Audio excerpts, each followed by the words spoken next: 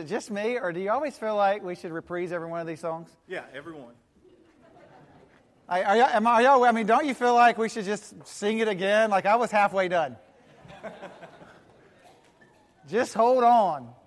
I'm thinking about, I was reading that lyric and my mind just went to this reality, like persevere, hold on. God will carry you through. We walk through trials. Hang on, Jesus is with you. And then I started to think like when God walks through the fires with us, we are persevering and holding on. But sometimes we have been standing in the midst of the fire and we have been cast there because of circumstances, i.e., Shadrach, Meshach, and Abednego. And the next thing you know, it's not that God will lead you out of the fire or that He will pull you out of the situation that you're in. It's that He may walk into the middle of it, turn on some music, and you guys may be rejoicing in the middle of the fire. And that's where I find great joy in our Father is that, yeah, Lord, lead us out of the fire. But how about while we're in the middle of it, would you mind burning away the ropes that have tied us down in this? Because we want to lift holy hands to you. We want to rejoice in fullness before you. You are our God. We are your people. You're here with us in this fire, not just on the other side of it. And we praise you, Lord God. Man, that's the prayer I have for us as a church. Just hold on. For our God is with you, and He is mighty and marvelous and majestic in His salvation. In the fire, through the fire, after the fire, before the fire, He is our God. He is the consuming fire. Glory to God. I'm kind of excited. Can we sing this again? Just hold on. That's like the 80s rock and roll voice. That's all I got. So that's bad. I want to just speak for a few minutes this morning on an extraordinary topic. I'm going to sing it most of the way through, and that should be really to your great benefit. And so if you have a Bible and want to turn to 1 John, the second chapter, if you're doing the tech notes upstairs, I fear because I have in my notes the book of John, the second chapter, but I want to read from 1 John chapter 2, verses 3 through 6. So that may not, Brandon, that may throw you for a loop, and it's your first day. Way to go, buddy. That's the pastor's fault. But in 1 John, the second chapter, we're invited in to be a part of what God is doing. And we've learned some things. If you haven't been here through this entirety of series, we've been talking about the presence of God and how to experience the presence of God. We begin with who doesn't want to be in the midst of the God of extraordinary consuming fire. I mean, who doesn't want that? When you build a temple, or maybe better said for today, when you prepare throughout the week to come and gather, who doesn't want this presence with God where you just kind of walk in the room and actually we have to stand outside because God is so fully fallen on the place? I'm looking forward to the parking lot church where we're just kind of standing in, and I don't know that in the New Testament that's going to happen as it did with the Old Testament temple. But the presence of God, they prepared the way. And then as Scripture teaches us in Ephesians 3, it was more than they could ask or imagine. I mean, literally the presence so richly fell, it says the priest just kind of went, we have nothing to do. We have nothing to do other than stand and point you toward this powerful presence of God. Or in the New Testament, this was experienced by the early church as they gathered 120 strong and they bent their knee before God and said, God, come and work among us. And He came in power. And we just have been talking as a church about how to make way for the power and presence of God and to understand that it is not some mystical thing, but it is an ordinary, everyday experience for followers of Jesus. And if we're sitting in the room going, we want some extraordinary, God really does long to manifest Himself among His people. He really longs for us to walk in the fullness of His presence today. He really longs for us to experience Him in reality and in truth. And so we have been talking through the study Experiencing God, just the 7 truths of experiencing God. And today we reach the conclusion of a study, but not the conclusion of the desires of our heart, which are to say, Lord, guide us on a moment-by-moment basis to experience Your presence. And we will, as 1 John, the second chapter, verses 3 through 6 reads, we know that we know Him if we obey His commands. So a byproduct of us as a people of God being known for knowing Him is that we are a people who are radically obedient to God.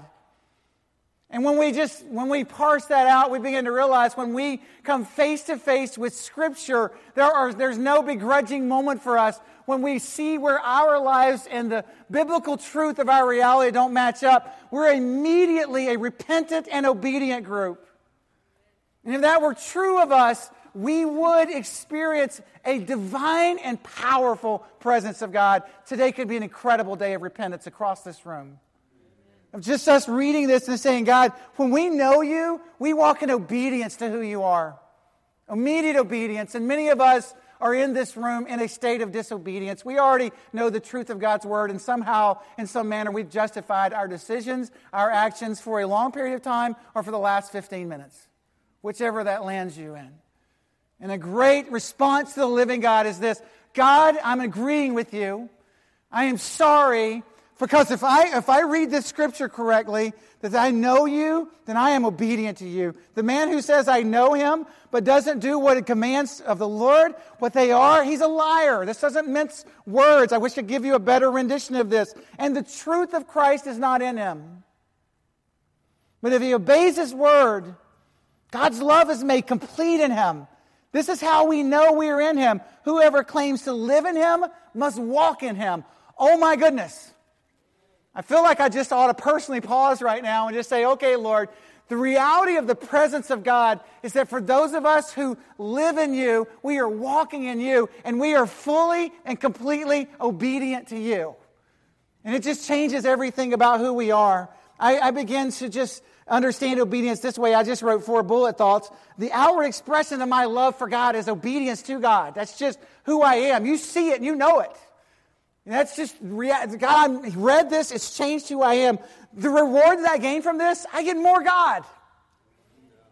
I get more of him. That means I get more of the fullness of the Spirit of God. I am walking more in context of relationship with God. The sentence that kept, merging in my heart as I studied for this week was that faith begets faith. That my walk with God and this obedience to God will birth more faith. And the more that I walk with him and the more that I attune my heart with him, the more I gain God. Okay, if we're in the church and we're the church of Jesus Christ, the reality that we gain more of God should absolutely blow us away. There shouldn't be a question. I'm going to amen that.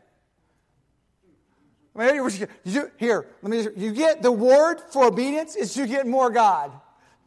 And all of us should be going, there should be shouting if we were Pentecostal. There's more of his purposes, more of his ways, a deepening love relationship with him. I was just reading, and I shared with the staff this week, whenever I go back to this idea of more God, I always am just drawn back to the book of Acts. If you've been here for the last 4 years, you know I love the book of Acts.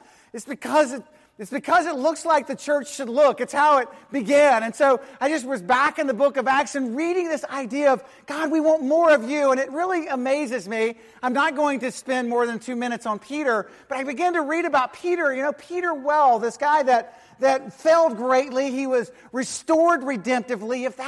If you're sitting in the room feeling any sense of condemnation right now, or that, just understand this: condemnation is from the evil one. Conviction is from the living God. You should be feeling conviction in this room. And like Peter, your life becomes a deliberate movement toward God. And so he moved his life toward God, and God redemptively restored him. He drew him, if you will. He drew Peter into the oceans of his grace. In a literal sense of the word, Peter was fishing, and God, if you will, or Jesus, if you will, from the bank baptized him simply by saying, put down the net, pick up the cross, come and find me. And Peter just took everything off and dove into the oceans of God's grace.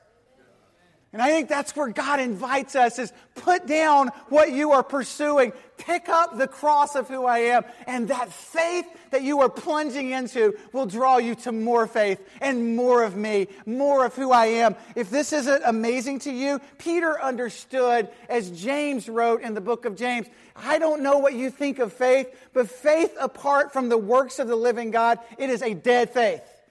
But faith that pulls off its garments and plunges into the oceans of God's grace, redemptively and restoratively, in this manner that God desires, it becomes an impassioned, God-sized faith. Peter experienced God. He experienced more of Jesus in that moment. As he sat by the fire, and I began to read in the 3rd chapter of the book of Acts, and I don't know that I'll even do justice to my heart as it just It just became full of God in this moment. But in Acts, the 3rd chapter, I just began to read about how Peter stepped up and spoke with such power and amazed others. And I think it's in the 2nd chapter into the 3rd. He's just preaching for a few moments and thousands came to know the Lord. I'm just thinking, God, this is the guy who was flailing, who literally cursed you and cursed a little girl over saying he knew you. There is a power. I mean, God, there's something that happens in us, first of all, when we encounter Jesus. So let's not bypass that. But second of all, when we grow in our faith, we step out and do things that we could not imagine plausible. I mean, in the 3rd chapter, I love this because Peter's now preached, thousands are saved, the church is birthed, it's looking pretty robust. And then he goes in and begins to speak to people, and they're talking about this. And as he's walking along, this guy says, "Can I be healed?" Peter heals him. And I love this because he walked into church. I would love for this guy to walk among Mandarin because it says these words of him, that he danced, he leapt, and he worshiped throughout the place. And all the religious cuckoos that were sitting in the room were looking back going, "What is he doing? Bless the Lord, we don't do that in this place."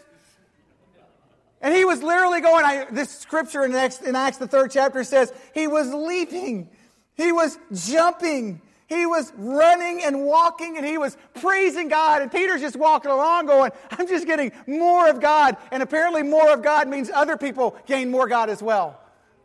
And then he goes on in the 4th chapter and he starts talking to the religious, and that gets him in a little bit of trouble, and he's in prison for this. And in the 4th chapter, I love when he's talking to them and here's offensive preaching, like you have this fantasy of knowing God, but you were really the scum of the earth, and you're making my Father want to throw you up out of his mouth.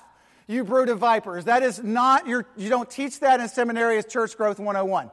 But that's the Acts 4 message that Peter is speaking to the church culture, and he's looking at them and saying, look, I want you to move away from your lukewarmness into a white-hot people who are passionate for the things of God. And so I'm going to tell you that right now, you're a brood of vipers. You are the people who crucified him on the cross. You are the people that need the power of that crucifixion. You are the people who need the resurrection of Jesus to step into the room. I am going to lay this out for you. And then he starts to say to them beautiful things like, in salvation, there is found in no one else, for there is no other name under heaven given by which men are saved. And then he just carries this on and says, this is the power of the gospel, and people are being moved toward God. People also, as people move toward God, it also repels people, some from God, who would rather rest in their arrogance and ignorance than in the reality of we get more God. So they're just he's just moving people toward God. And then they said something that was so powerful. They looked at Peter and John in Acts 4:13. They said, your courage is profound. They're unschooled, ordinary men. Listen, this is great news. This is news for you and for me. We unschooled, ordinary people gain the great glory of proclaiming the extraordinary Jesus. There's no other name under heaven by which men are saved. And they took note of this. And could this be spoken of us? Those men, maybe better stated for this room, those people have been with Jesus. That seems to be this faith and obedience, giving birth to more faith and obedience, giving birth to more faith and obedience. Acts 4:13 is becoming a prayer of mine, that maybe many, because of the presence of Jesus among us, not our arrogance, not our schooled abilities, not of any letter that attaches to my name from academic achievement. This is the only thing that I believe will dent the population of Jacksonville and the nations, will be this. Those people, that pastor, this church has been with Jesus. And their lives adjust to him.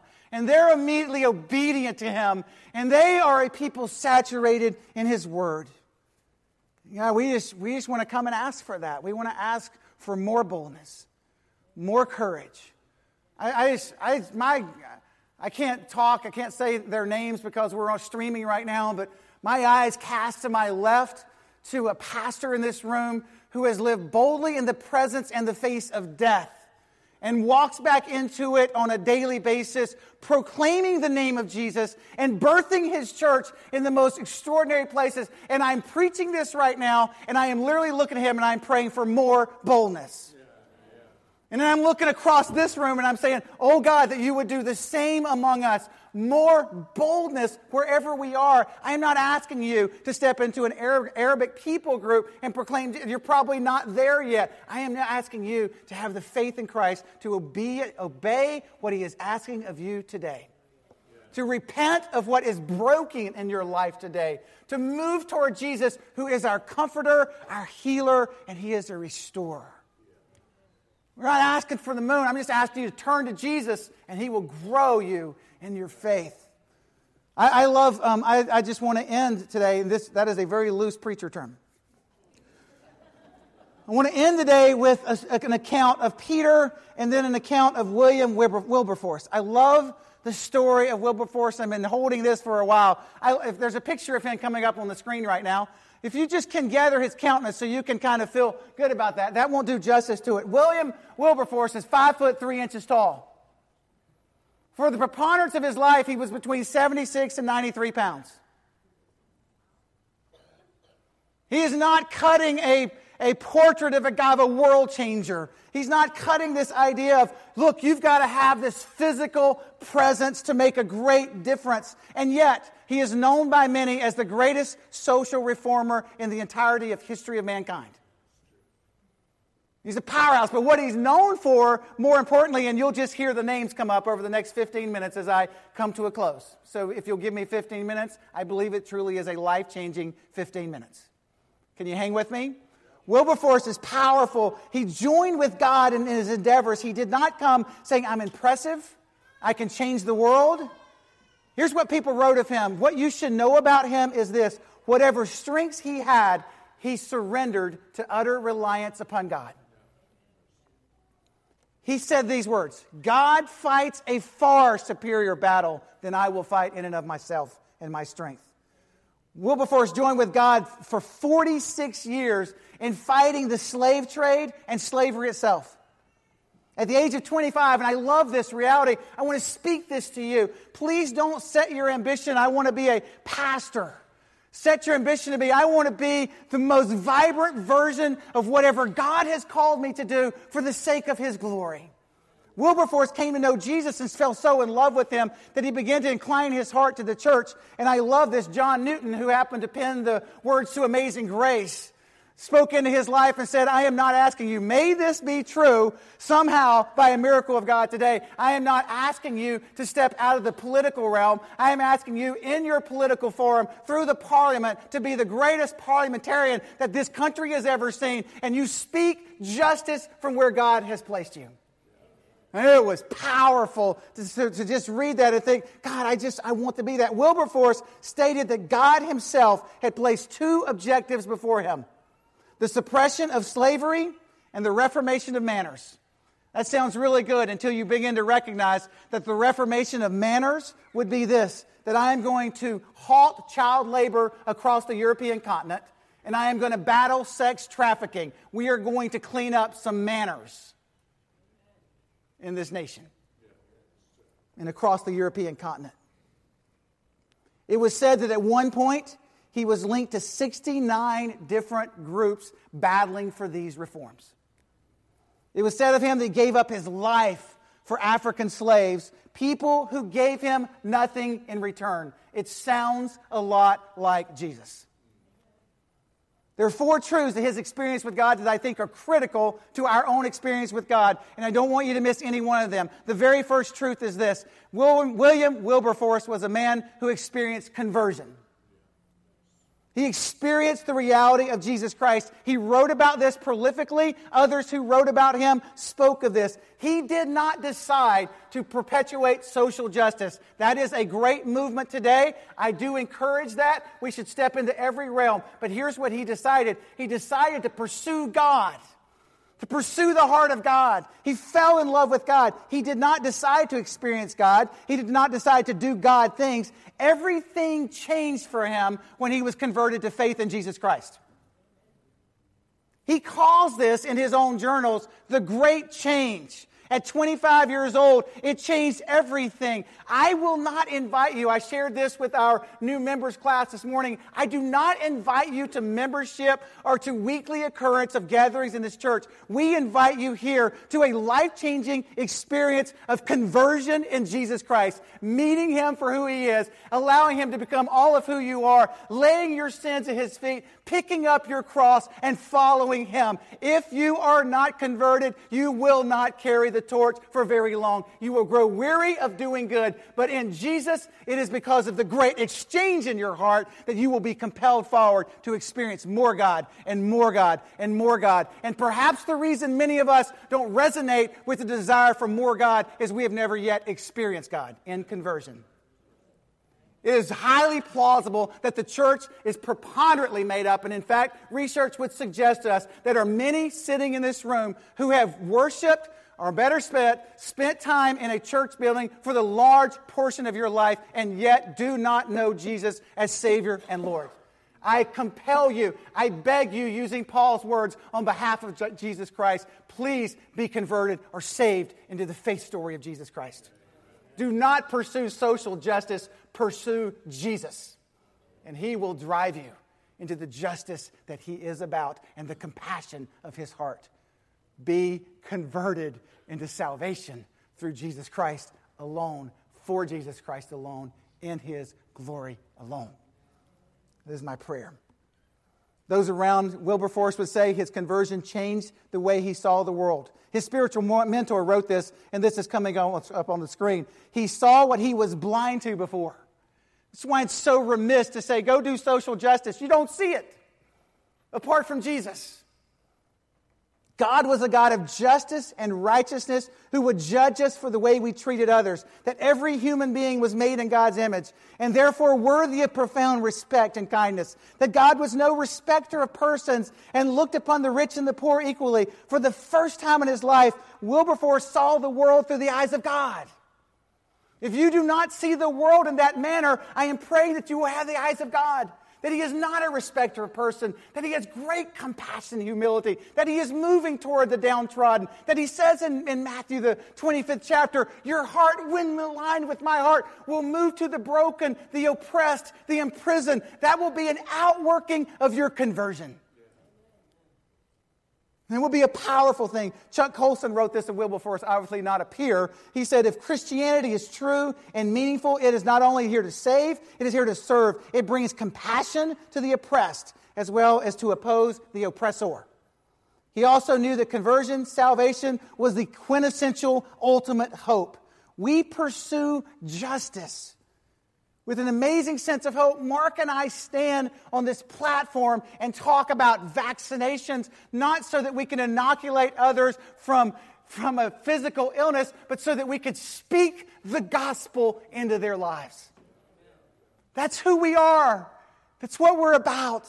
We come because Jesus rescued us. We're rescuers. We need Him to allow us to see the world differently, and more importantly, and hear this, we need Him to allow us to see the world rightly and passionately. We need Him for sustaining power, and we need Him to labor in a broken world. We will not do this in our own strength, our own power. We need a far more grand and beautiful picture of our God. We need more God. Not only is conversion, but Scripture. He was converted and he was deeply rooted. I love what he wrote in his journal. I have a great fascination for the peculiar doctrines of the faith. When he wrote that, he was referring to human depravity. He was referring to the substitutionary work of God through Christ on the cross.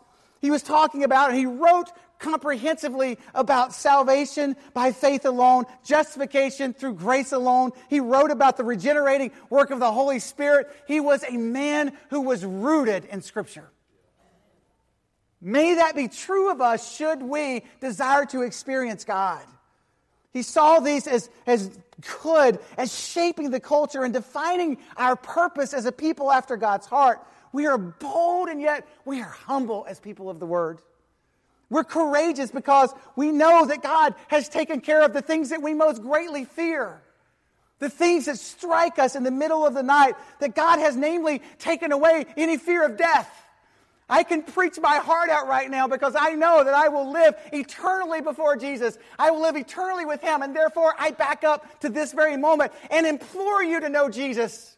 I beg of you on behalf of Christ, know Jesus, for that's the eternal story. No fear of death. No fear of judgment. No fear of what may happen should we step out on this limb, because we know this through the hands of our God are filtered the realities of our day. Nothing happens to us and or through us that has not already been filtered through the hands of our living God. There is peace in that. There are questions. There are challenges as you make your way through this world. There is persecution and there is suffering in that. But there is a trust in the sovereign hand of God in the midst of that truth, rooted and established in the Word. And we just begin to say, God, I don't fear rejection from others. Why would I fear that? I have the approval of God. That moves me. We're free to live, courageous to speak. We don't read mysterious words like Paul. For me to live is Christ, and to die is gain. So the life that I live in this body is going to be fruitful labor for you. And yet what do I choose? I don't know. I desire to depart and be with Christ, which would be much better by far. But it's far more necessary for me to remain for a few more moments in this body. So if I'm going to stay in this body, it's going to be fruitful. Those are the words that resonate from a Scripture-bound, fully converted, passion-filled body of believers and individuals who walk with Christ. Just going, God, we are free in you. It fosters humility. We know that we've been rescued by grace.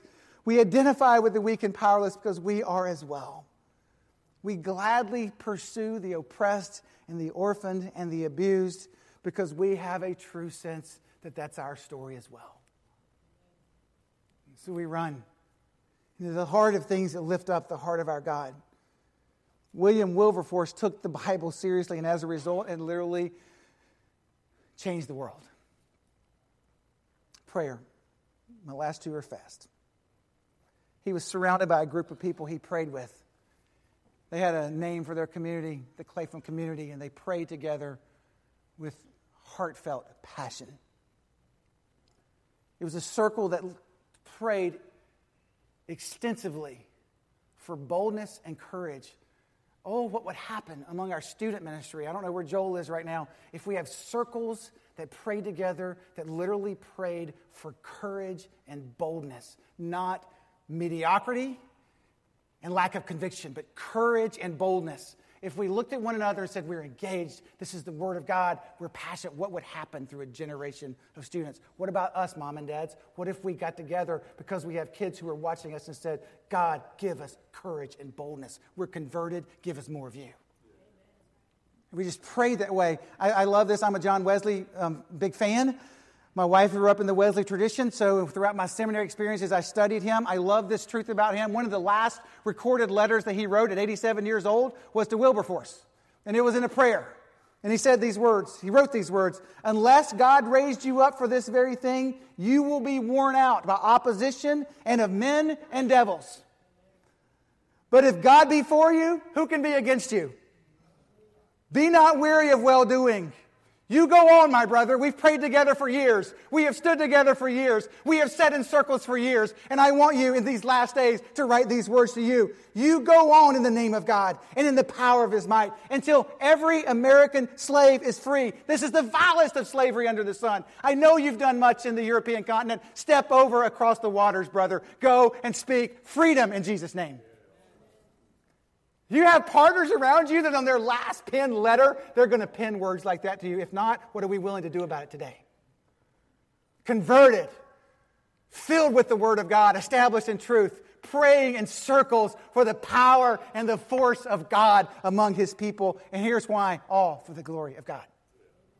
We experience God and we want more God, not so that something great is spoken of Mandarin Baptist Church, not so some preacher has something said about him. We want this. Jesus, your name lifted up, men and women will be drawn to freedom. It's for the glory of God. Wilberforce viewed his work from a God-centered perspective. John Piper wrote of him, he was not a political pragmatist. He was a radically God-centered man who happened to be a politician. You are not a blank. Could you just possibly be a radically God-centered person who has been placed exactly where you are in your work environment for the glory of God alone? And freedom will come. His true affections for God were founded and rooted in his peculiar doctrines. Oh, that would be true of us. These roots compelled his endurance in the cause of justice. It was said of Wilberforce, his secret was he made the journey from self-centeredness. He made this journey early in life. Praise God. That's why I really, Joel, just want to talk about students. If they could move there right now, how much better than for those of us who are older in the faith. They made the journey. He made it at 25 from self-centeredness, achievement, and political centeredness to a centrality of God. And he did it. I love this statement. And he did it with Christ-like joy. I would love for that to describe Mandarin Baptist Church. They have moved out of any centeredness that could bear weight in their church until this. The only center point that makes them go is the living God. And they're about his presence. And do you know what I sense when I'm around them? This is what I'm begging God that the city will say. You know what I sense when I'm around them? Christ-like joy. Yeah. That's just who they are. They're just filled with joy. And here's ending. I'm ending. I'm done. Are you ready? Acts, the 4th chapter. We should end with Scripture. The Lord considered their threats. Enable your servants to speak your word with great boldness. Stretch out your hand. Heal. Perform miraculous signs and wonders through the name of the Holy One, the Holy Servant, Jesus Christ. And then, after they prayed, the place they were meeting was shaken. Yes. They were filled with the Spirit. And here's what happened. It wasn't the shaken moment. That's where we often stop in churches. Shake this place. No, they filled with the Spirit. And then they stepped out and spoke the word of God throughout the communities and to the nations with boldness. Conversion, Scripture, prayer for the glory of God with Christ-like joy. I can't think of a better description of a church experiencing God. May we live it. Let's pray together.